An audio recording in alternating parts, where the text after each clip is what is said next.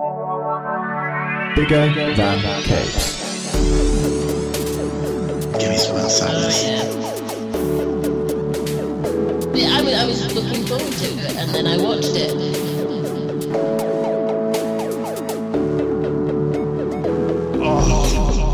Dry.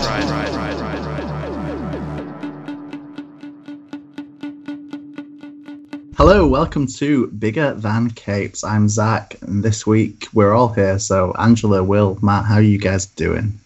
Hello. Doing good, man. How you doing? So, cannot complain. Yeah. Saving all my complaints for later. Storing them up in your little complaint bank. Oh, yeah. Oh, yeah. It's very hot, and we have watched Bloodshot, so guess what our moods are? I'll tell you something, Matt. My blood's hot. Whoa. Oh, man, I was trying to work out the pun around that, and I just couldn't figure out It was too a better way of obvious. saying that. But thanks, Will. You've really... Well, that was the podcast, and we'll see you all again soon. So, this is our second Valiant live adaptation special in a 2-month period, which I know what you're all thinking is a little bit too much of this, but hey. Thankfully, it's probably a while till we're going to do the next one. That's right, yeah. Yes. Yes. So with that in mind, this week we are discussing Bloodshot, the 2020 film from Sony and a whole bunch of other companies and A Valiant lot Entertainment. of companies. Yeah. Go to IMDb, search them out if you're that kind That of way blind. Bloodshot trivia person. Yeah, I don't know who that is. if you think the Bloodshot might come up in a pub quiz for some reason. And it won't be who made it, it'll be who else made it. That'll be the big question. Yeah. So this was directed by Dave Wilson and written by Jeff Wadlow and Eric Heiserer. Yeah.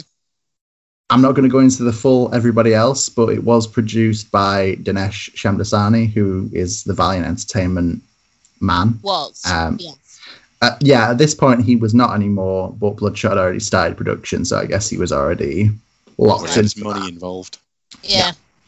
So, does anyone want to handle kind of giving an overview of this, or does this fall on my... I mean, I think that might come out as we discuss it and compare it to the comics, but I mean, I think you should probably give a little summary. I can read you the summary off the back of Oh, the yeah. DVD packet. There you Oh, go. yes, please, yeah. Wait, no, let Step up. Zach try and give one first, and then say what the DVD describes it as. So it's going to be something like... Ray Garrison was an American hero until he died and then came back again and then died and then came back again and then... No. I mean, you're close in some regards.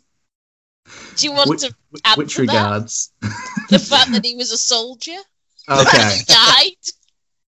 So he was a soldier who died, who was reanimated by Rising Spirit Technologies with nanites in his blood, meaning that he can do badass things like not really die and Google search without getting his phone out.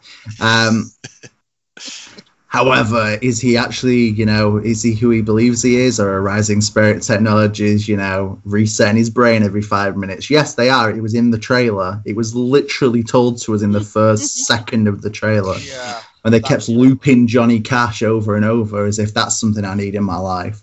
I don't know. I'm not going to get this word for word, but I'm pretty sure I'm giving you the That's gist. pretty damn close.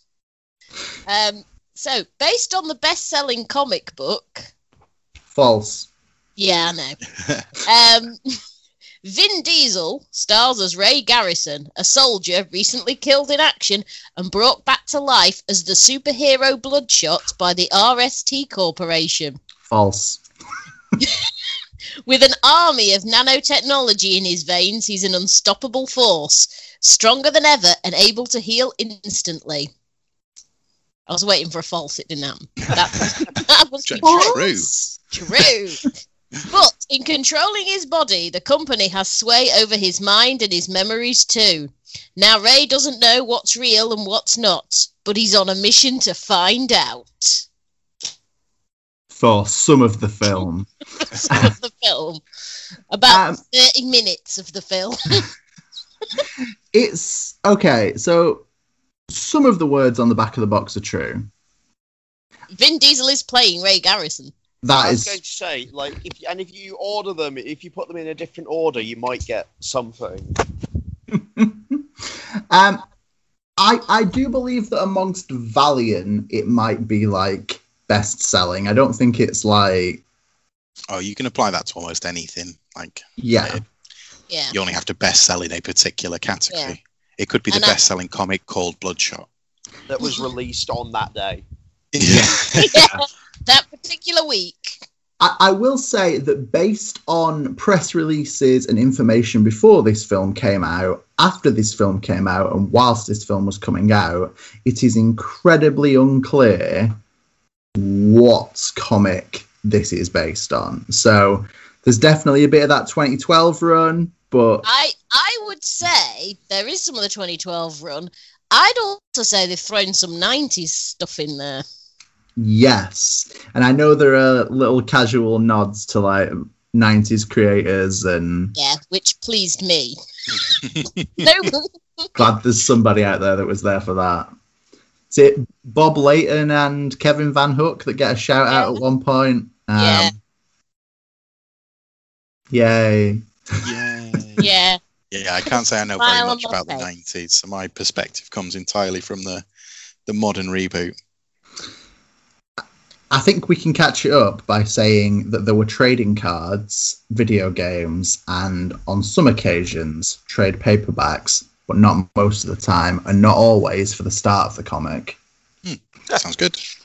That's 90s Valiant in a nutshell. Love 90s Valiant. So, if we begin on a kind of film versus comic perspective, what are people's thoughts on that idea? Well, for me, only having read the 2012 comics, I don't know which bits might be taken from the 90s, but I thought the film was actually quite reminiscent of those first two trades from 2012, particularly how it sets up with, as you say in the trailer, like the memory that drives him. Yeah. And that's pretty similar to the first volume of the 2012 reboot. I think once he's into RTS or PRS, as it's correctly called, not to make a thing out of it or anything. The other kind of augmented soldiers in there, I think, were like toned down versions of. I think they're called Chainsaw Command. Yeah, I think the they are second volume. Yes. And there's very similar, like they've got an eye guy who's got lots of like cameras instead of being able to see, and definitely reminiscent. So I thought it took quite a lot from at least the bits that I'm familiar with from Bloodshot and followed them fairly closely. I think it missed certain bits that I think are all right.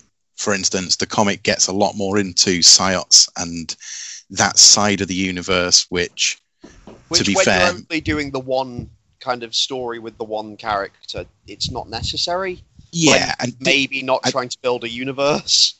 Absolutely. I think DC made the mistake of trying to do too much too quickly. So I think it was probably wise to chop that kind of bit of the story out. However, there are bits like in the comic, he talks to his nanites and they take on a personality, and you never get any of that in the film. And I think that's a miss. Like I enjoy that PTS related, which you definitely get into much later Bloodshot, but I think it's relevant in the first couple of volumes as well, which you just don't get any of in this. And I think it's what tempers him in the comic from just being an all-out action, like 80s style actions, like superstar, is the sort of psychological angle on it. That's what makes him more interesting to me as a character. Yes, I agree. And I think you are right about those first two trades. I know Valiant did reissue them in a kind of definitive collection, I think they called it, something like that, which was which was issues 0 through 13. So that's probably the first three trades, yeah, that was rather the than first first three. two. Yeah. So clearly they thought that's what this was based on. Or at least the bit they wanted to reprint tell us it was based on that. Which, well, I think wasn't all of this supposed to come into Harbinger Wars eventually? Yeah, the original plan they always said was that it was going to be 2 Bloodshot films, 2 Harbinger films, and then a Harbinger Wars crossover. Originally, there was meant to be a post-credits scene for this with Toyo Harada, which would have then like set up that Harbinger existed. Mm-hmm. I think Paramount have the rights for Harbinger. Paramount, yeah, that's what happened. Paramount have the Harbinger rights, and they said no. Which, no thanks. I kind of agree that it's not a great move to set up a universe like immediately, because I think it obviously didn't work for DC. But I would have liked a few little like hints or Easter eggs just to give me a little bit of a something. Whereas this feels almost desperate to not make any connections in a way. Like, yeah, I almost think it's not where I would have started with Bloodshot. No. I don't think if you're doing a Valiant universe, Bloodshot is not the character that I would start to build that universe with. So why do you think you should start with Archer and Armstrong, Angela? Because it's the best comic, obviously. Thank you. But no. If I was a business person and not someone who believes that Archer and Armstrong is clearly, I think they probably should have got, because Bloodshot's like action hero, and we'll get into this film being just like an action film. And we have a lot of action films, and one reason that Marvel have done fairly well, I mean, you know, they're quite successful, I've heard this rumor, is that their films also, they do different tones. So, like, they made Captain America, the first Captain America was a period piece, and then, admittedly, with, you know, Hydra in it, and then they went on and did Winter Soldier as a thriller. And so they try and mix up their genres a little bit. Like Thor Ragnarok was obviously a love letter to, you know, sci-fi films of the 80s and psychedelia and all that. Whereas, so doing something different, I think, would have helped Valiant sort of show themselves as something different and make them different to the rest. Like, oh, it's another comic book film. But if it's a comic book film that's different to all the other comic book films, that'll make you stand out. Which is why it should be Archer and Armstrong. There you are. Nicely rounded off. Thank you. I reread the first 2 volumes recently to kind of re-remember those hooks and see how they compared. And I prefer the comic as a story. Like I say, I think it has a bit more depth to it. I think it's easier to do that in a comic. I think you can get more story in a shorter period of time than you often can in films, particularly with the level of like editorial and stuff, just saying more action, please. Yeah. Well, what's this story? Yeah. No, blow something up. I mean, that was the case with the studio. Like, there is an alternate ending, which is a better ending to this film, where he kills whatever character. I don't. Harting, Dr. Harting. No, not him. The legs guy. Legs guy. Oh, Tibbs, not old Jimmy Tibbs. Dalton. Yeah, that's him, old Jimmy Dalton. When he kills him, so in the original ending, he murders him in a swimming pool. But in this ending, there's a massive elevator fight, and that was mandated by the studio. The studio didn't like just drowning a guy. They wanted more action. I mean, what I will say about the elevator fight is it is so incredibly CGI. Yes. And there's kind of slow motion-y bits in it that make me feel like that's where it would come up to be like, press X to punch Dalton.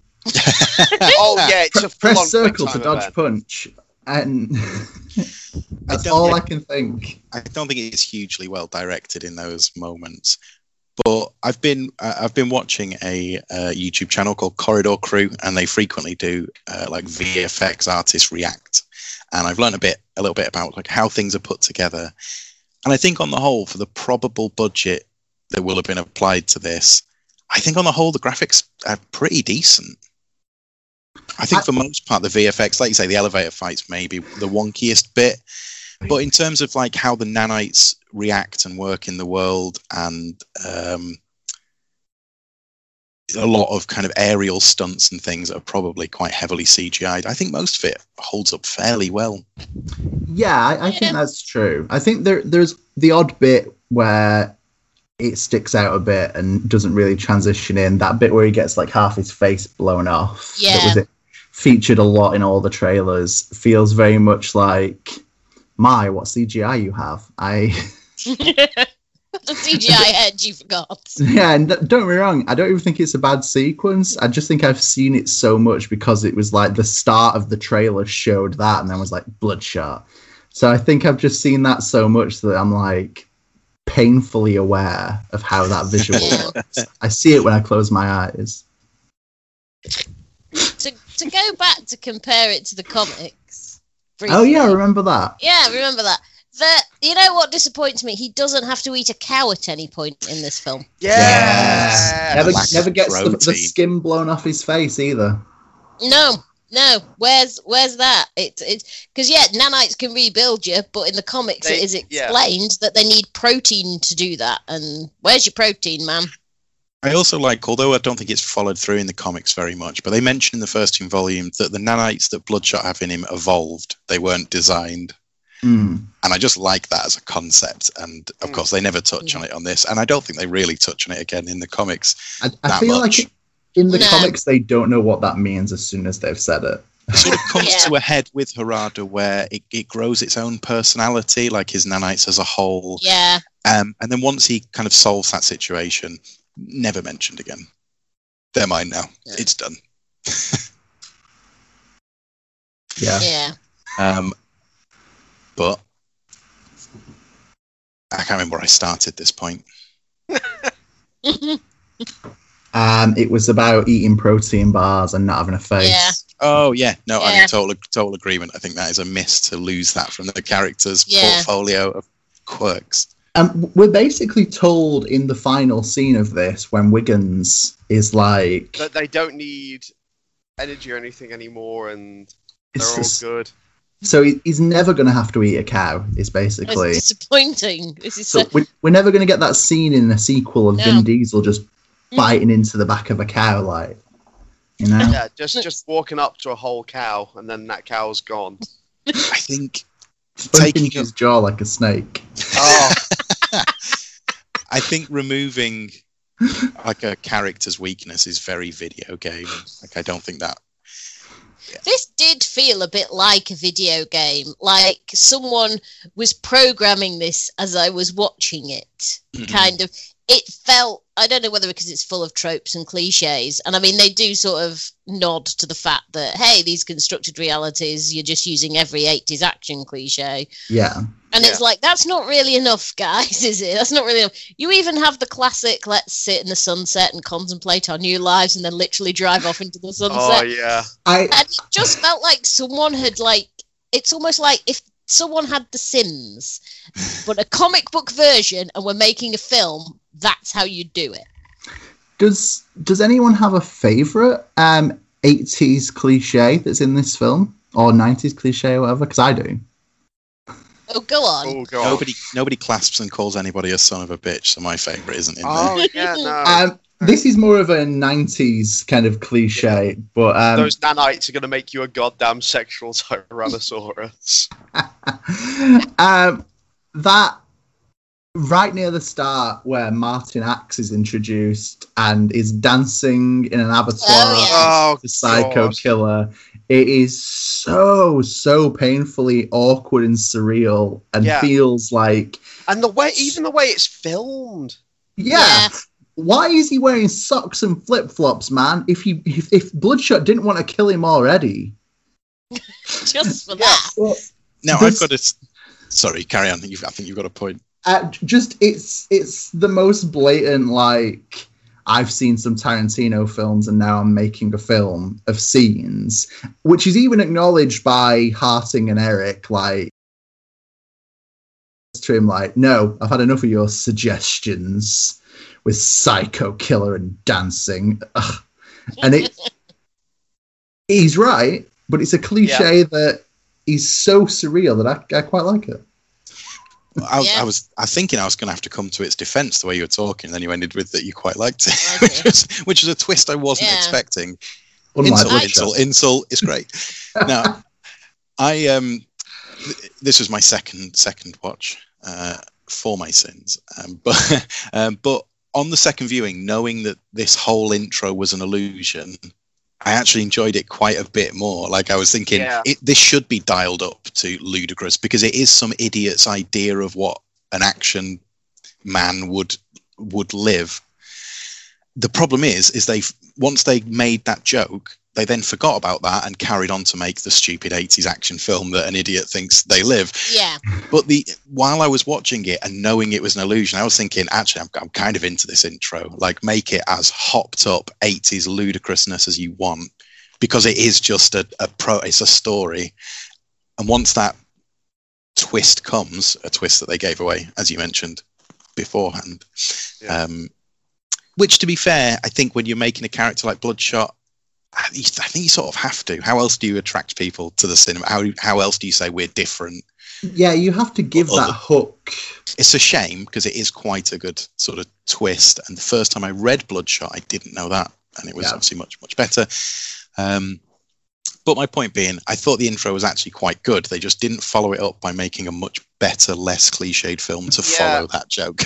Yeah. I wish, like, I said to Zach when we were watching it that I wish that, you know, like when Bloodshot like goes on the bed to be reset, I wish they didn't just blow it there. They didn't have the guy come up to him right there and just say it all before we got that first reset. Yeah. I wish that we'd gotten another run, but a quicker, like a sort of like a flash forward sort of run, like dung dung dung dung dung dung dung, sort of like. I mean, you sort of do kind of get a montage of another mission, don't you? But it is after the audience has been explained. Yeah. So you kind of get that sequence, but I know what you mean. Like the rug has been pulled by that point. Yeah, and it's just too quick. And it's a very awkward way of doing it, because it's like, literally, Dalton's like, yes, I am the villain, you will hate me. Look at me chewing gum and sticking it under the thing like some sort of villainous person. There's something almost good there with the fact that, you know, like, you see all of the different pieces of gum. Yeah, so you know it's happened before. That's the problem. But it's just like, why are you doing this right away? Yeah, just leave it at that. Just show that. Yeah, that would have been enough. Go again. You don't need to have him say it. You cut away, and then you do it. You trying to say that less is more, Matt? Maybe. I do think Matt is correct. Which, if we can get that on record. Note that down, time and date. I do kind of struggle with what some characters' motivations are. Like, what is Dalton's problem? Like, legitimately. That's another problem. I mean, none of these characters are from the comics. Like, the only character that's in the comics, basically, is Bloodshot. And everyone else is kind of loosely based on some of the characters. It's odd that, like, there are some characters who are just name flips, more or less. Like, Wilfred Wiggins is kind of Curatich. And I've certainly got no problem with changing the character. I just don't really understand why. Like, why, if you're adapting a comic book, are you doing that to literally everyone but your central character? Do you think Martin Axe was a subtle nod to Axe? I'm not sure. Was he a nod to Axe, as in, like, Harbinger Axe? Or was he a nod to, like, 90s tech villain? Or was he a nod to the hand tool that you use for cutting wood? He's a wood. A saw. Different franchise. One thing I do feel like the flipping of characters is a bit of an odd one, and Harting seems very similar to many characters we see in the kind of PRS establishment. Yeah. But I do feel like it's odd to basically take nothing from the comics, like, because there's like a storyboard there of what to work from, and to decide, no, none of these character names. Yeah. I have to ask, how many of you think that his name is Wilfred Wiggins? And how many of you are going to struggle with the idea that his last name is Wiggins? Because I think I've had all night to think about this. So, I mean, there's some terrible British accents in this. Let's just make that completely clear. Nobody is playing their correct nationality aside from Vin Diesel. Everyone's playing it.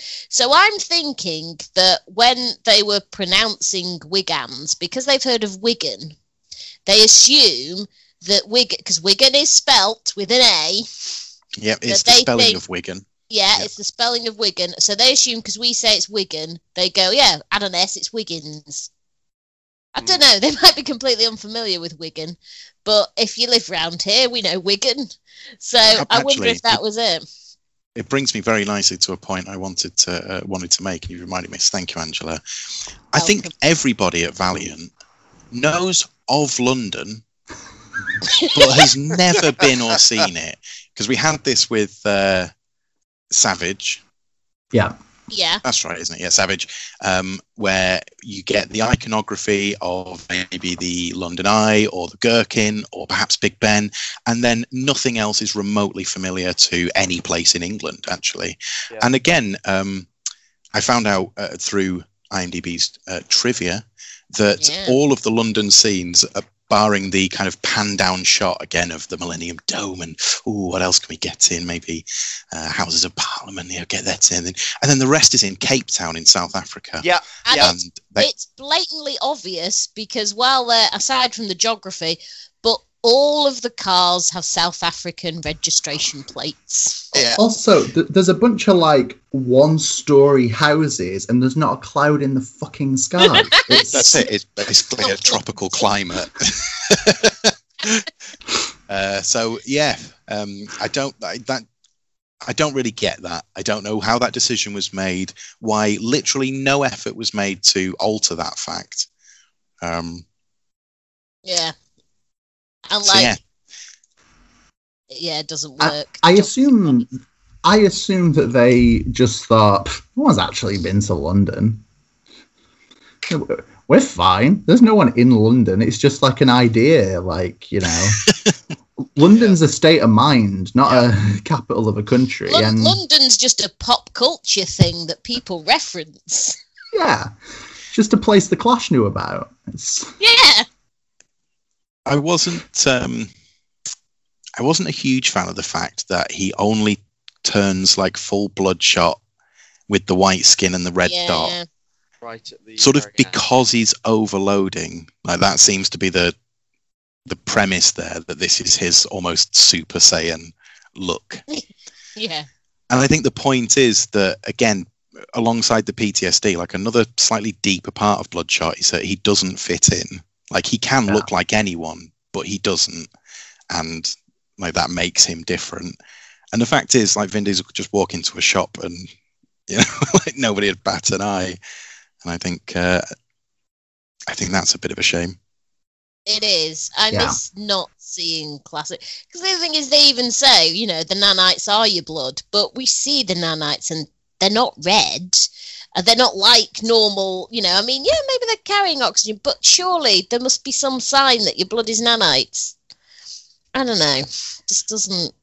Also, I think something else that could easily be overturned with a sequel, but they completely dismiss the idea that there were other Bloodshots. That this Bloodshot is the latest version in a line of kind of semi-successful versions. They kind of say, well, you're just the first one we've made work. And again, that's something you could easily just overturn and go, "Wow, we were lying." Well, yeah, of course they didn't tell him. But I still think I like that mythos of him being kind of just the latest version of a tool, and that's what he is. Like, he's just the best drill, basically. What gets me is we see the early experiment with the mouse with cancer, and I'm just like, how far gone was that mouse? How was it still alive? Do you know? Like poor mouse. The poor mouse. I mean, it dies before the nanites can fix the cancer. It's like, it's beyond stage 4. Why on earth did you wait that long? You know, was it literally on its last breath and you thought, well, might as well, inject some nanites? And clearly they didn't have enough time to work. It was just like, really? Surely if you're trying to adapt this technology, you would test it on something quite basic first. Like, it's got a little tumour. We'll just see whether the nanites can fix that, rather than this mouse has got full-blown cancer, it's about to die, let's just see what happens. I mean, I'm not into animal experimentation at all, but I feel like that's the worst kind. Yeah. Having I don't know. And I want mouse bloodshot, that's the upshot. Ooh, mouse shot. Yes. Blood squeak? Not bad. Now I'm just thinking of different animal puns. Sorry. I was going to say, after criticising it somewhat, to give it a little positive push, I think in terms of a kind of beat-to-beat story, I don't think it ever ceases to make sense in terms of like the direction of the plot. As you've mentioned, I think individual characters' motivations are sometimes a bit strange, and just certain technologies don't make sense, like KT, initials KT, which is then never brought up or explained. What are her initials? That could have been a really good little side thing. I just think you've given her a specific name that is a name that needs to be corrected, so that you are drawn to the fact that she's called KT. Yeah, and then never mention it again. They do nothing with it. But also the point being, like, she's got this chest valve that she breathes through. Mm-hmm. What's she talking through? Chest valve, baby. Because that all needs air as well. Yeah. It is very unclear how that's meant to work. I also... Oh, sorry. After you. It's like if you give someone a tracheotomy, you don't put the breathing bit down in the chest. It goes further up. It goes sort of at the bottom of the throat rather than the middle of the chest. Straight into the old lungs. Yeah. I feel like that the neck thing must have been more awkward makeup, and that's... Yeah. I had a similar thing with... is he Tibbs? Tibbs, right? Tibbs, yes. Tibbs with his, like, clavicle-mounted cameras. Mm-hmm. So he's, like, constantly looking up at people, which seems, like, just weird when it's, like, I'm so used to people getting robot eyes that... Yeah. It then begs... And he even gets that headgear, which lets him see just whatever he fancies, really. In a kind of inexplicable manner, which then made me question, like, well, why is he, like, chest camera in it? I just feel for Toby Keppel, who played him, because he also played Victor Von Doom in the most recent Fantastic Four. I thought Toby was Axe. No! Was he Axe? He may have been Axe. God, IMDb has confused me, hasn't it? We were talking about this when we were watching it. We were saying, like, well, Angela's going to be happy. Yeah.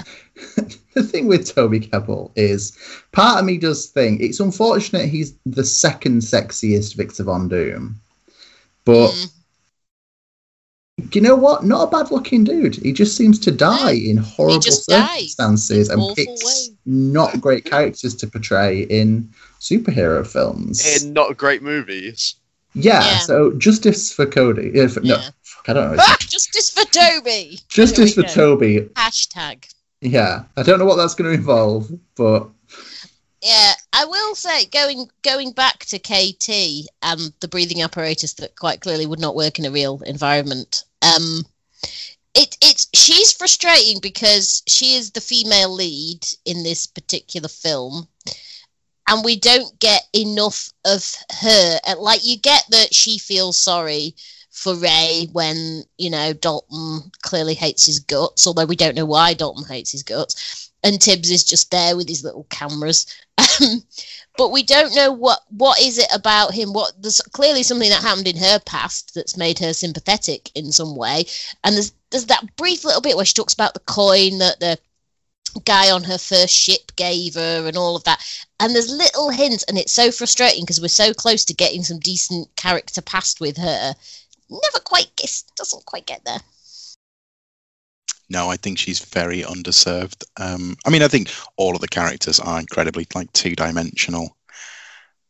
As a sort of just action piece of that maybe C-tier action genre, I think it does a job, doesn't it? I think most of the characters, despite their technologies not realistically like seeming that practical, they mostly look quite cool. I think the design work is relatively good. There was a bit as well, I don't know why this wound me up so much. He crashes a truck of flour in a tunnel to block everybody off. And the first thing they do is light flares. Right? Yeah. Flour is hugely flammable. Yeah. Just lob some flares into the flour. Like, it should have just been a firestorm and then job done.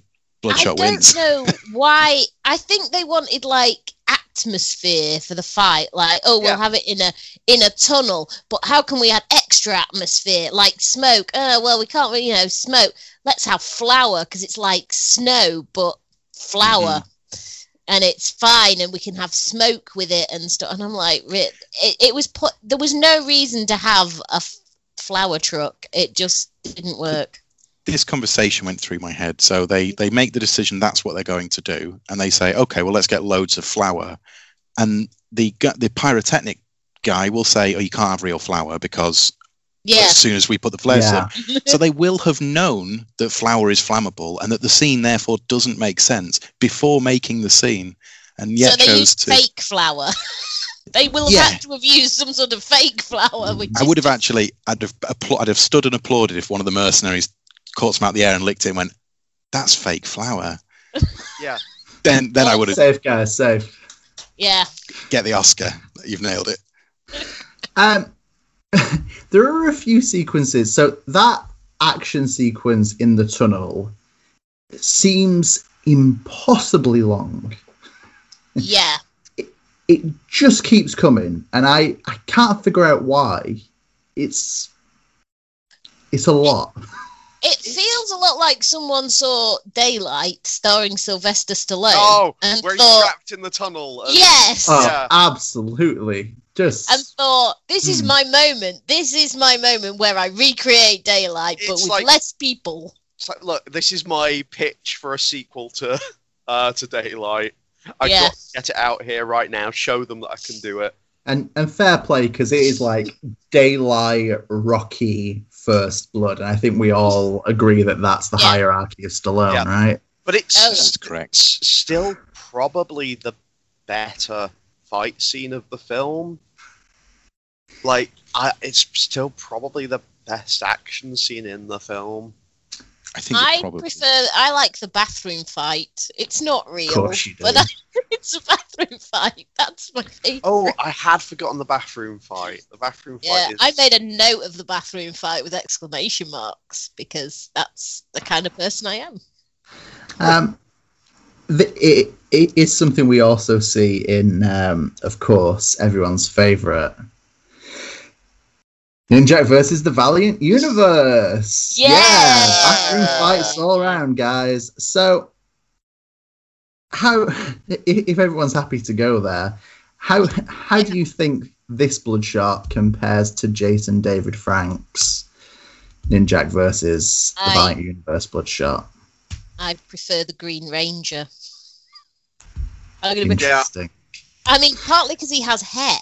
If from now on, can we refer to them as like J Shot and Vin Shot, or? I'm down with that.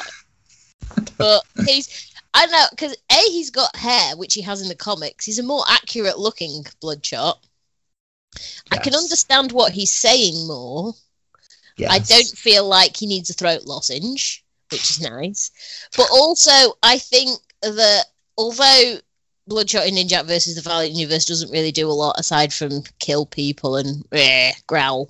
There is a certain cynicism to him. Now, maybe it's because Vin Diesel's Bloodshot has only just discovered the nature of, Rising Spirit Project Tech or some such. But it feels like the Jason David Frank version is a more aware Bloodshot. Like, he's got the cynicism. He's got the bit of the traumatic past bleeding through, which is ridiculous because that Bloodshot is still not a great Bloodshot, but I feel like it's truer to the internal spirit of Bloodshot compared to this. Whereas Vin Diesel's Bloodshot, you don't know what kind of man I am. I still don't know what kind of man you are, Mr. Diesel.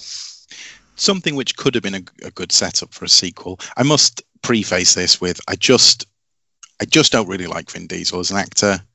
I don't find him very engaging or charming. His best role is Groot. Yeah, which says a lot. Sorry, I'll let you finish your point. Go on. Thank you. I think the Green Ranger actually looks more closer to how I would want Bloodshot to look, which is the full-on kind of absolute pale white skin, red eyes, red circle on his chest, and a big leather jacket like it's 1999. I think, like, overall, obviously the budget tells in this, and just from a spectacle, this Bloodshot is obviously much superior, I think. But just from a pure kind of look point of view, I'd go Green Ranger. Yeah. Or White Ranger, depending on, generationally. Yeah. Other Ranger colours are available, Jason. Yeah. So, what I was going to say is, like, I kind of, like, I totally agree that between the two of them, I prefer I prefer Green Ranger. Bloodshot, and not just because of his line of MMA wear, but I generally actually quite like Vin Diesel in terms of like modern day action stars. Partially because I feel like his kind of ultra macho-ness is often kind of deliberately almost like a parody of macho-ness, and like is heightened just heightened to the point of like of sheer macho-ness. But yeah, he's just talking through gravel in this entire film. Yeah, right? Yeah. I kind of agree with Matt. I quite like Vin Diesel. I can't think of why. I mean, okay, the teenager in me still likes Triple X, and The Last Witch Hunter was better than people gave it credit for. Oh no, I'm sorry. I mean, it was, Matt. Accept it. One of my complaints here is, I think, I think the look is a lot of it. Jason David Frank looks like Bloodshot. He is, as we've all said now, he is what Bloodshot looks like, and Vin Diesel isn't. And whilst, like, I don't know, giving Vin Diesel CGI hair or painting hair on him would have been surreal. You could have at least had him as white or grey with a red spot on his chest. Yeah, and I think that leads into a kind of larger Bloodshot problem. This has got nothing to do with Batman the Sun or the Valiant Universe miniseries, but the fact that he doesn't wear the like Bloodshot t-shirt with the red circle, and he doesn't have the like white skin, red eyes look for like any significant period, kind of puts us into a position where even if this film hadn't come out like literally about 3 days before lockdown in the UK, which obviously did a load of damage and nobody went to see it. Yeah. I just don't know. It's not like you could do Bloodshot merchandise that was based on this film, because you have a T-shirt design from the comics, but you can't sell that if it's not in the film. You can't sell the Bloodshot image if the comic book Bloodshot and movie Bloodshot are two. There's no crossover. And obviously we know Valiant have got that stupid line of merchandise where it's like, here's the Valiant touch lamp, here's the Valiant throw, here's the Valiant wall hanging. But yeah. And they've got this surreal amount of Bloodshot merchandise, but none of it lines up with the movie. So I don't really know. I feel like they're kind of against themselves. It feels like there's two different forces at work within Valiant. There's the comic book people who are like, let us milk the comic books for all they are worth. And then there's the film people who are like, we have milked the comic books for a film, but we know not how to tie this into all the other things that you are milking from this comic book. We're just kind of, it feels very divorced. Like if you watch a DC film or you watch a Marvel film, you are constantly aware of this is based on a comic book, and I will be able to go out and buy the related merchandise and perhaps even buy the related comic. Whereas if you watch this, it reads a lot like those comic book films that a lot of people don't realise are comic book films.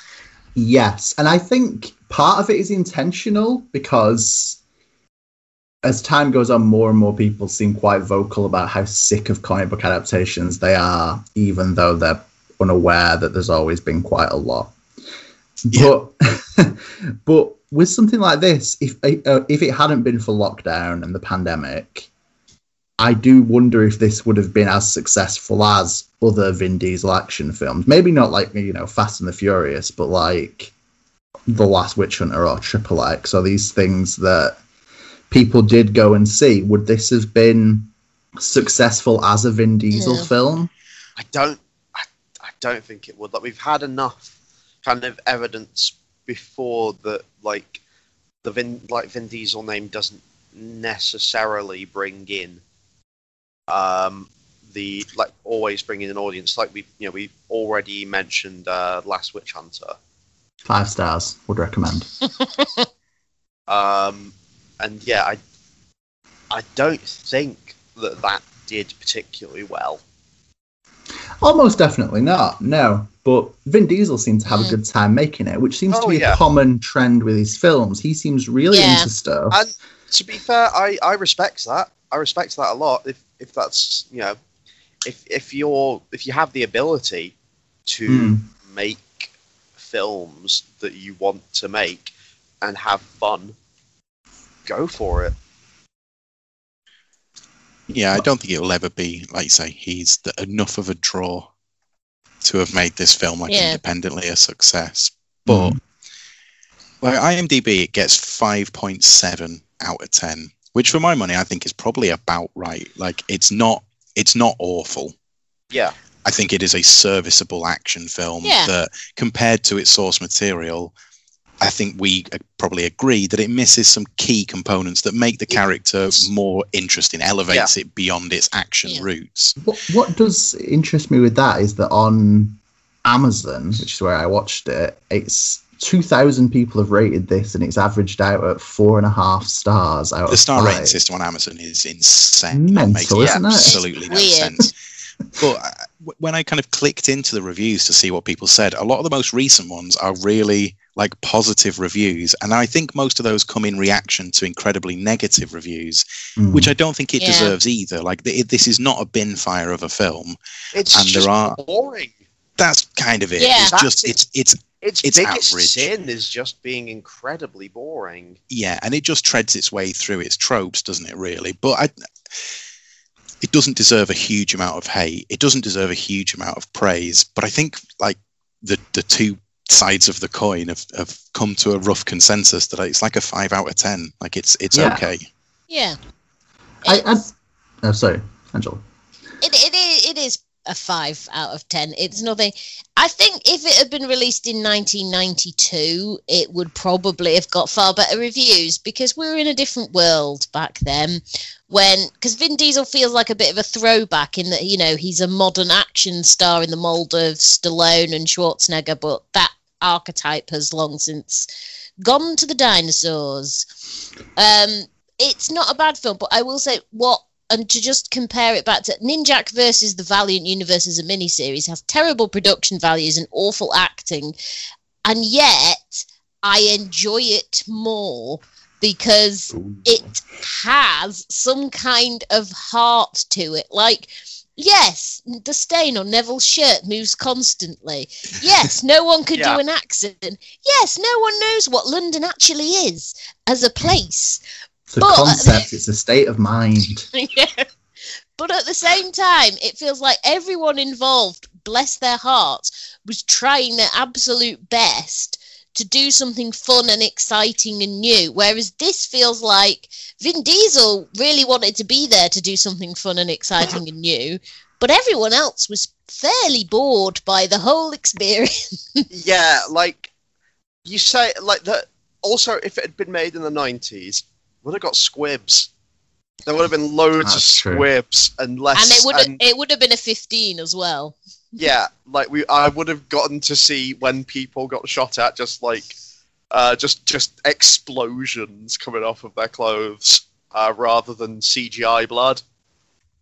Yeah, that's true. I think it is very much a throwback of a action film, and unfortunately, in keeping with that, comes the age-old complaint that there are actually only 2 women in this entire film.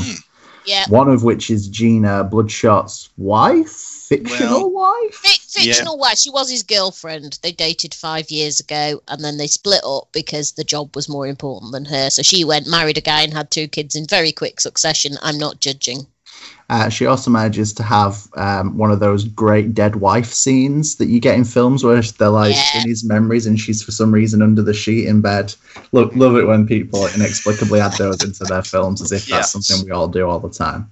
And then the other is obviously KT, who matters more sometimes, but not only just. Yeah, not like she's essentially just the Deus Ex Machina to kind of get Bloodshot out of trouble. Yes. The other thing that has only just occurred to me is that she's the one that has the empathy and all that, and also she's a woman. And not a single male character in this film has empathy with Bloodshot, apart from maybe Wiggins in a comedy scene. And that's just a realisation I've just had, and it really rankles me, because yet again, woman has to do all the emotional lifting. Thank you very much, Hollywood. It's a throwback in both its style and its sort of sensibilities. Yeah. Which I think is a shame.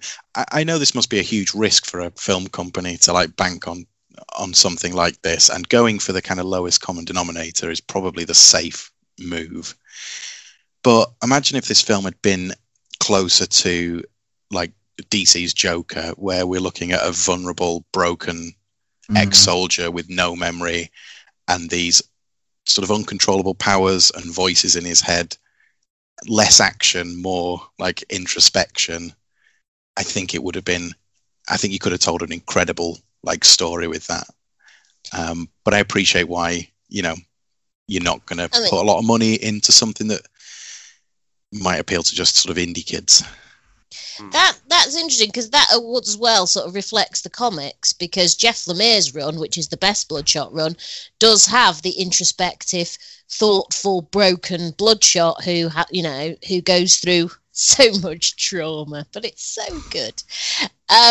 But then they've kind of pivoted completely with Bloodshot as a character, and they have started to pander to that area of the Valiant fans who are very vocal about things are better when Bloodshot's just shooting people. And so the last comic run was it Bloodshot Project Rising Spirit or whatever it was called, was god awful. And I feel like there's a lot of that which was pulled from this film. They're very similar in terms of, I think, some of the character names even, possibly. I didn't pay much attention because it was a horrible book. But that disappoints me because it's like, you've pandered to them in the film, and I get that because there's a lot more money on the line than a comic book. But then they're doing the same in the comics now, pandering to the lowest common denominator, which is the guys who like the shootings. But ultimately, it works, doesn't it? It makes money. Unfortunately, more. Which is why I hate the world.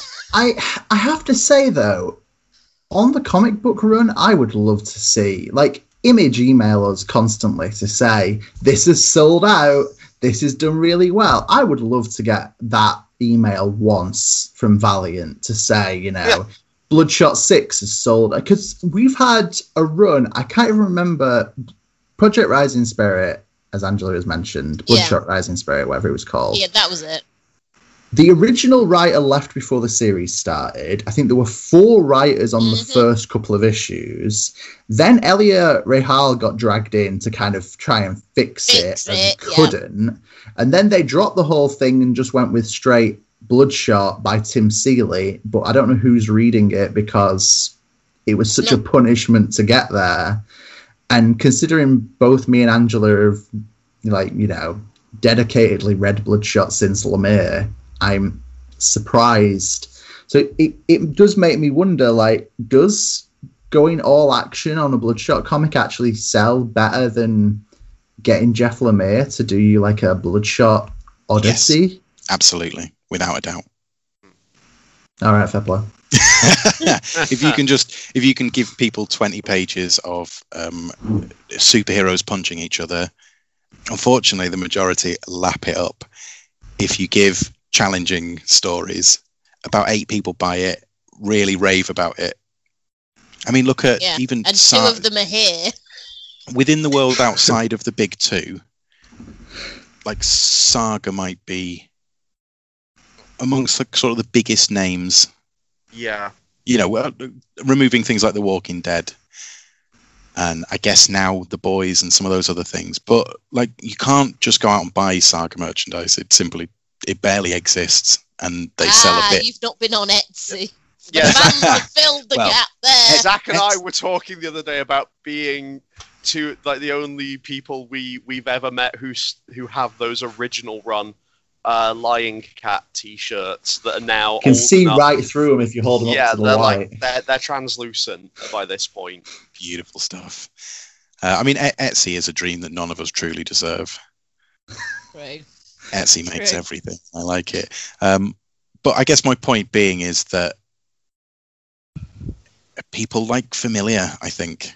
And even though Saga ticks so many boxes of popular stuff, it's sort of fancy and it's sci-fi.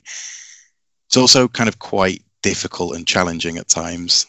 And I think that's a turn-off for a lot of people in their comic books. I think that's a shame, but, different strokes. Indeed, yeah. And it's something that makes me curious because if you're the person who's decided, you want an alternative superhero kind of universe and you've decided you want Valiant, I would think you would want something different than the standard action punchingness of Marvel or DC. And yet... Well, I think they did, and then they were bought out. Oh yeah, of course, yeah. True, fair point. Yeah. And I think the company that bought them just thought, we've got a new Marvel on our hands. Let's copy what they do, and wait for the money to roll in. Unfortunately, maybe that's me being a huge cynic. I think you're right. I think the original crew kept the quality at a higher level through those early kind of sets of comics and trades. I think when they crossed over, it made sense. I mean, even within this Bloodshot comic, they set up several of the Harbinger characters. The fact that Bloodshot was the kind of Psyot hunter. They set up the goo, which comes back in a later story of the kind of nanites. They lays the groundwork for so much stuff. I think it's really cleverly written, and as mentioned, Archer Armstrong does a lot in that respect as well. But I don't think they were probably making enough money, and I imagine that's why they sold it. And this new machine is. It was a slightly hostile takeover. The company that ultimately bought them out, DMG Entertainment, they were, I think, majority shareholders before the buyout. Well, they certainly had quite a lot of sway. It sounds like it was quite messy and corporate stabby. Mm-hmm. But it back in the 90s, Acclaim took Valiant over in order to mine it for video games, and we all know how that ended. So I know when DMG brought them out, Valiant fans were like, oh God, let's hope it's not another Acclaim. And for a while there, we were quite confident it wouldn't be. And then now, I don't know what, if they can't make the films out of it, and a sequel to this supposedly will be done. They confirmed in November 2020 that they were going to pursue a sequel.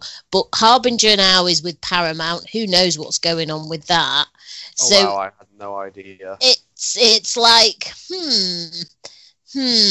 what is the future for Valiant cinematically? And if there isn't much of a future for them, are DMG going to be prepared to just focus on the comic sales? Because like Zach says, we never get any news from Valiant like, hey, sold out run and all the rest of it. Admittedly, a sold out run is basically Diamond have offloaded all their issues. 25 copies have been printed.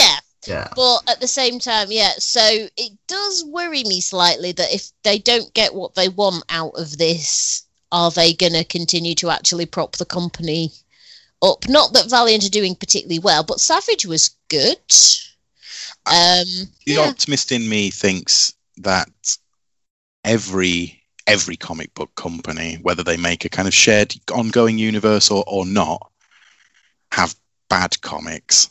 And even in the earlier runs, like there are comics, Dead Drop. Dead Drop, flipping awful. Just plain bad. And some of the early Shadow Man, like the first 2 volumes, are quite good. The third one inconsistent. The third one and End Times are just absolute trash. And then I think I haven't read a lot of the more recent, but some of it I think picked up again. Anyway, my point being that the positive in me is saying, like, there's always an opportunity to get it right and to kind of bring some of those stories back again. But I also think you're absolutely right. And a lot of it will weigh on the public's desire for superhero medium stuff. The problem for Valiant is they should have done this 5, 6, 7, 8 years ago and got in on the game when it was really hot. I mean, they were trying, they just couldn't make it happen as quick as I think they wanted to. Remember, we're getting a Dr. Mirage series in 2018. It's been confirmed by CW. But God, I think the general public's taste for superheroes is starting to wane. I think proven by Jupiter's Legacy, not getting the traction that I think people expected. And I think unless you're doing something quite subversive with it, I think people are starting to get a bit bored generally. I think it's also the fact that, because Bloodshot was kind of hobbled by the pandemic as a film, and I think it's also the world that we're living in now is so god-awful, and we used to look to superhero stories as a form of escape and all the rest of it, but they've got darker and more depressing, and I think they're not providing what people want out of their media. Nostalgia is at an all-time high. I mean, there's a reason why Stranger Things set itself in the 1980s. It feels more like people want something a bit more nostalgic, like pop culture doesn't want to look forward at the moment because looking forward is death and destruction and the earth dying. Let's look backwards to when things were happier. So I do wonder if people just aren't getting what they want out of superhero stories the way they used to 10, 20 years ago. Yeah, I think there's still room for like evolution, but I've only read a handful of them, but I've read some of like IDW's Adventures series where they do Marvel Adventures and like Star Wars Adventures. Star Wars Adventures are great. I love Star Wars. That's it. They're pretty good, and they're just these self-contained kind of one-off little stories that I think the idea of having superheroes as a soap opera only works for so long. And Exactly. once you've told every story, you're just repeating yourself, or you jump the shark and it becomes just mad. But I think with these just little vignettes of here's an adventure, and we maybe learn a lesson at the end of it, and we're better friends because of it. I think that's what superhero comics probably should be for the most part. And I quite enjoy those. Yeah, it would be nice to have something a bit more standalone, because I think you're right. I think another thing putting people off is the soap opera nature. I mean, Jupiter's Legacy, for example, that didn't do so well, and that's more of a soap opera-y type comic. I assumed the series was similar.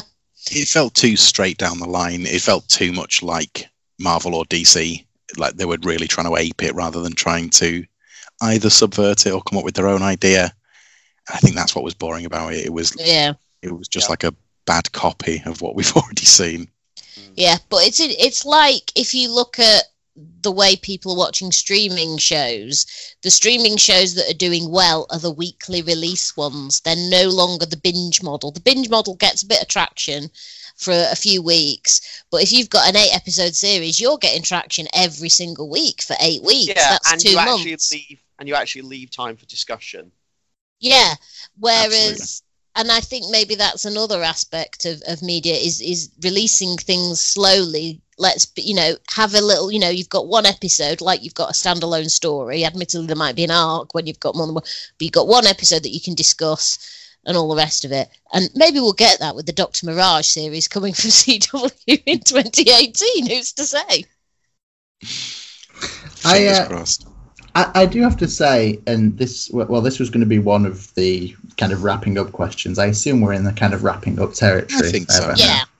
So, firstly, remaining on Bloodshot for a second, would you all go back for a Bloodshot sequel? I would, but I'm contractually obligated to consume anything Valiant. So if you wanted to stay on the podcast, you've got to. Yeah, it is in your contract. It is in my contract. Yeah, so I mean, yes. I think I would give I think it's the directorial debut of the director. Yeah. Well, is it full length? Full length directorial debut, perhaps. Yeah, and there are threads left for a potential trailer. I think a better story, a more complex story, could be told. Do I think that's what would happen in a sequel? No, not really. I think it would be Fast and Furious Bloodshot 9. But, 2 Blood, 2 Shot. Yeah, 2 Blood, 2 Squirt. And but that's it. Bring in Bloodsquirt. Give me an imaginary friend who tells him to murder stuff. Like, that's the Bloodshot I want to see. I'd sort of give it the benefit of the doubt, and I'd give it a second crack of the whip. I probably won't watch this film again, realistically. Just because there are many films in the world, and you've seen this one twice. What you're saying is you'll cycle round once you've gone through all of the other films. You'll come back to it once I've watched every other film. So it's not a definite no.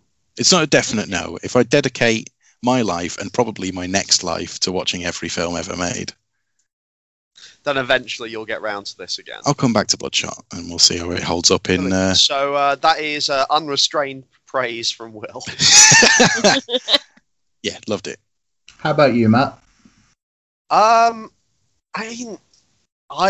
see no reason. Like, I would need to believe it was going to be something actually pretty spectacular for me to bother, because in either direction, either actually spectacularly good or spectacularly bad, this one, like we've said, kind of commits the cardinal sin of just being boring. And like I would love to go and just see, like, if this had been an actually like just bad film, like straight up bad, I think I'd have had more fun with it and would be more likely to go and see a second one. But with just boring, I'd need to, like I say, feel like they were really trying to do something with the next one, whether that be like making it a weird genre piece, or like just hammering out like what this sort of action movie looks like in like 2020 whatever. Yeah. But yeah, so it's a case of like right now I'd say I wouldn't, but that doesn't mean that I'm like unwinnable to it. Could be brought around. What about you, Zach? Where you landing on that? I'd gladly watch another one. I think this is, as we've said, I think this is fine. I don't think this is the best Valiant film or even the best Bloodshot we could have got, but I'll gladly see another one. I think Bloodshot, Katie, and Wiggins are kind of not a bad trio to base a film around now that you've got them in place. I think there is potential. I think one of the problems is I feel like the plot has to be about like them going to free other Rising Spirit assets, as we would have seen in the comics, which would then tie to Harbinger, which obviously we can't do. So I don't know. Is it Rampage? Is it, I don't know, someone else infected with nanites like we see in Lemire's run, where they've kind of gone rogue and are killing people? Is it? Oh, I definitely lean into that. Like having to hunt down other sort of semi-infected people who have gone mad. I think that would be a cool premise for a film. I just want Bloodshot Mouse in there. Blood Yeah. Mouse. Just there with a little machine gun. I think that's the thing. It's like if you dig into the past and we get like the Soviet Bloodshot and the Vietnam? Oh, it's called Vietnam, isn't it? The Bloodshot from Vietnam. Oh, yeah. That's awful. Or like Bloodhound. If you open those doors, cool. If you do is it the Red Circle gang or the Red Circle cult that they're calling Lemire's run, where they're infected with nanites, killing people at random? Yeah. I'd be down with that in like a more kind of horror thriller kind of plot. But yeah, I think you need to amp up whatever genre you're going with and really play into, especially if you're not tying in with Harbinger and you're not tying in with, I don't know, Ninjak or Exo. I think you have to really exploit the good stuff in Bloodshot mythos. Yeah. But yeah, I'll watch it regardless, let's be honest. I'd really like to see Valiant go into animation. I think with the particular rise of like adult animation, it's cheaper, it's quicker to produce. I think you can kind of get your world across much quicker. Yeah. And within that, if it was kind of serialized and periodic, you can do that world building. I'm thinking something like Avatar, where by the end of Avatar, you've learned a lot about the world. You've met a lot of different characters from a lot of different places over the span of, I don't know, what, about 80 episodes or something? If that, it might even be less. Yeah, it could be less than that. And like we've already established, you start with Archer and Armstrong. Well, that was going to be my kind of... Bring in Gilad. Next question is, if you were going to do another Valiant live action, now that we've seen two different versions of it, what would it be and what format would it take? I mean, it's quite clearly Archer and Armstrong, the cinematic universe. We get the Delinquents, and then we have Quantum and Woody in. I'm just down with that. I think it would be something a little bit... I'd love to see that as a series. I think that would lend itself really well, particularly because they go to the far away and there are dinosaurs. And, and like, Archer and Armstrong would work well anyway, because like they're traveling everywhere. They're like involved in all of these sorts of like weird investigations. Like they're the easiest ones to kind of to bring everything in. Yeah, you can bring Gilad in, you can bring Ivar in, you know. Yeah, exactly. Like they have their own stuff, but they are one of the easiest things to kind of, ways to bring in other like entry points. Yeah. You disagree, Zach? Very strongly disagree.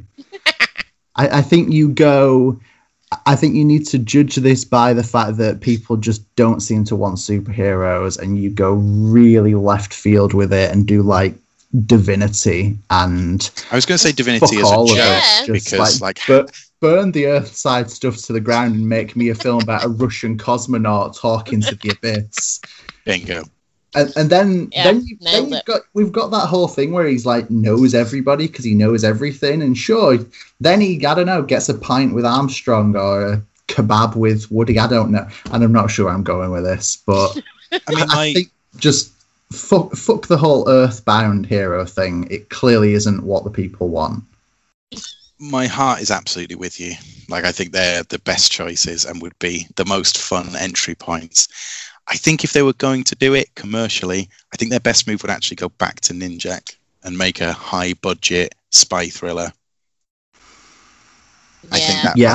I think that would be their easiest sell of all of the base characters. I think, as you say, kind of avoid the capes, and treat it more as a grounded spy thriller. I think would probably be their best option. But no, I think I'm Team Angela, Archer and Armstrong all day. Yeah. Yay! I want to see I want to see the various like crime syndicates that are once again never spoken of again. Yeah. It's like the gnomes of Switzerland. Something. Gnomes of Zurich. Gnomes of Zurich. Yeah. So then you've got like the hash eaters, and they just call like Block Party, and they just have huge cubes for head with emoji expressions. The 1%. The 1%. What great series of like henchman characters to introduce and then murder systematically. Also, the great stuff with, I know this is just me talking about Archer and Armstrong right now, but like when the 1%'s goons are killed and like they're just like, brilliant, they're downsizing our operation. Now we can replace them with contractors and removing like various rights that they have. Yeah, we don't need the healthcare anymore. Yeah. It was extremely fun. I think the sadder reality is I just don't know if we're going to get a third go around at Valiant live action. I don't know if we're going to get a Bloodshot sequel. I mean, it's said it's going to happen, but many things have been said they're going to happen, and they've not happened. So we'll see. Yeah, as I say, I think it hinges on people's the general public's taste. I think if people are still interested in superhero stuff in another 5 years' time, I could see Valiant having another crack at the whip, maybe an entire reboot. As we know, Paramount have the rights to Harbinger, so maybe something comes of that. But I think if people are just stopping going to see even Marvel stuff at the cinema, which will eventually happen, I think. I mean, we'll see what happens now they've lost their marquee characters. Yeah, now, you'll always have core returning. But I've barely seen any Marvel films or DC films or any of that stuff at cinemas in years. Like, I think I saw Thor Ragnarok largely just because the film on its own interested me, but I've not. That's the only one I've seen since Guardians of the Galaxy 2. Don't get me wrong, despite not really enjoying the comics as much anymore, I'm really into like the Marvel Cinematic Universe. I think it's a well sort of constructed, and for the most part, each film is mostly good. And I think there are some bums in there, but actually I think their quality has increased as they've gone on. Yeah. And I'm still pretty excited for what's coming out on the slate. I must admit, Eternals, I don't know nothing about the Eternals. Who's read the Eternals? Me. Yeah, I know you guys have. Zach. Yeah, I am. But I'm with Will. I've not read the Eternals. Don't worry about I just it. Couldn't So be bothered. They're good at doing the whole introduction business, and I know enough about Marvel Comics that I'll probably be able to skip along. But I think a lot of the core, I mean, I think it's similar to the westerns of the sort of, I don't know, was it the 50s, 40s, 50s when 50s, 60s, yeah. the big kind of westerns boom, and then it just stopped. And I think they will happen to superhero films eventually, and people will just enough of the audience will be sick of it that'll be that. And if that happens really quickly, then I think you're right. I think Valiant will not see hide nor hair of them again. Indeed. I would like to think that. I'd like to think I'm wrong. I would like to think that there's going to be a Harbinger film, and it's going to be awesome. And Yeah, exactly that. I'd like to think that we're going to get our Dr. Mirage show and our Quantum and Woody show and all the things that have been rumoured and talked about. But I don't know. I doubt it. I'd really like to see that bit where Harada bursts Bloodshot like a flower. Yeah. Like sort of like balloons from the inside and just opens up around his waist. God, I love I want to see that in cinema, please. Maybe that's another thing. It's like, should the entire thing be like a 18 R-rated, whatever you want to call it, bloodbath of a film? Is that? I think it would. I mean, the thing is like you said, this is a 12. Back in my day, that would have been a 15 children, and that mainly because of the sex. Also, 12A didn't exist when we were 12. No, that is true. Yeah. Also true. That is true. But I feel like it may have benefited from. I know why they did it, so you can take small children to see unsuitable films, and traumatize them. I assume that's why it was done. I mean, I get the line between 11 and 12 is thin, but the line between 12 and 6 is quite different. Back to the point, I think that it probably would have benefited from being R-rated purely because there's not many that are R-rated.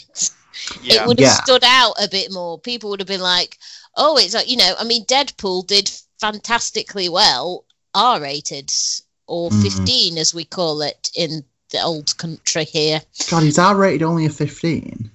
Yeah, pretty much. Oh, really? What So do is you X- have to do to be an is 18 X these rated- days? Is X rated an 18? You have NC-17, which is the equivalent of 18, Yeah. which is Okay. no children 'Cause- 17 and under. I thought X is like unclassified. Basic. Yes. But, yeah. Yeah, but in America, R is the equivalent of a 15. They have PG-13, which is the equivalent of R12A. PG and U are the same. I guess it says so much that I've not thought about like film ratings for so long that I just assumed R-rated was 18 because No, it's NC-17. wow, that's a real game changer in how much this needs to be universal. Interesting. Well, Yeah. you learn something There new you every So, every Wednesday night. Is that everything? Yeah. Yeah. I think that more or less wraps us up for Bloodshot. We have been Angela, Matt, Will, and Zach, collectively bigger than Capes. And so shall we continue to be. And maybe this week we've proved that comics is bigger than... I'm not sure what we've proved this week. No. They've proved that Vin Diesel proven is an that- action star. Yeah, we've proven that films exist. And of all the films that exist, Bloodshot is one of them. Yeah. Yes. Unless, of course, this is all just a memory in order to motivate me to kill people. Shit, he's on to us. I mean, it's working. I'm ready. I'm ready to kill someone. Oh, Will, is your trigger phrase is us just saying bigger than Capes? Kill. Yeah. So You're the Mancunian candidate. Kill John Lennon. Kill John Lennon. So, on this bizarre of notes, remember that something or other is Bigger Bigger than Capes. Capes.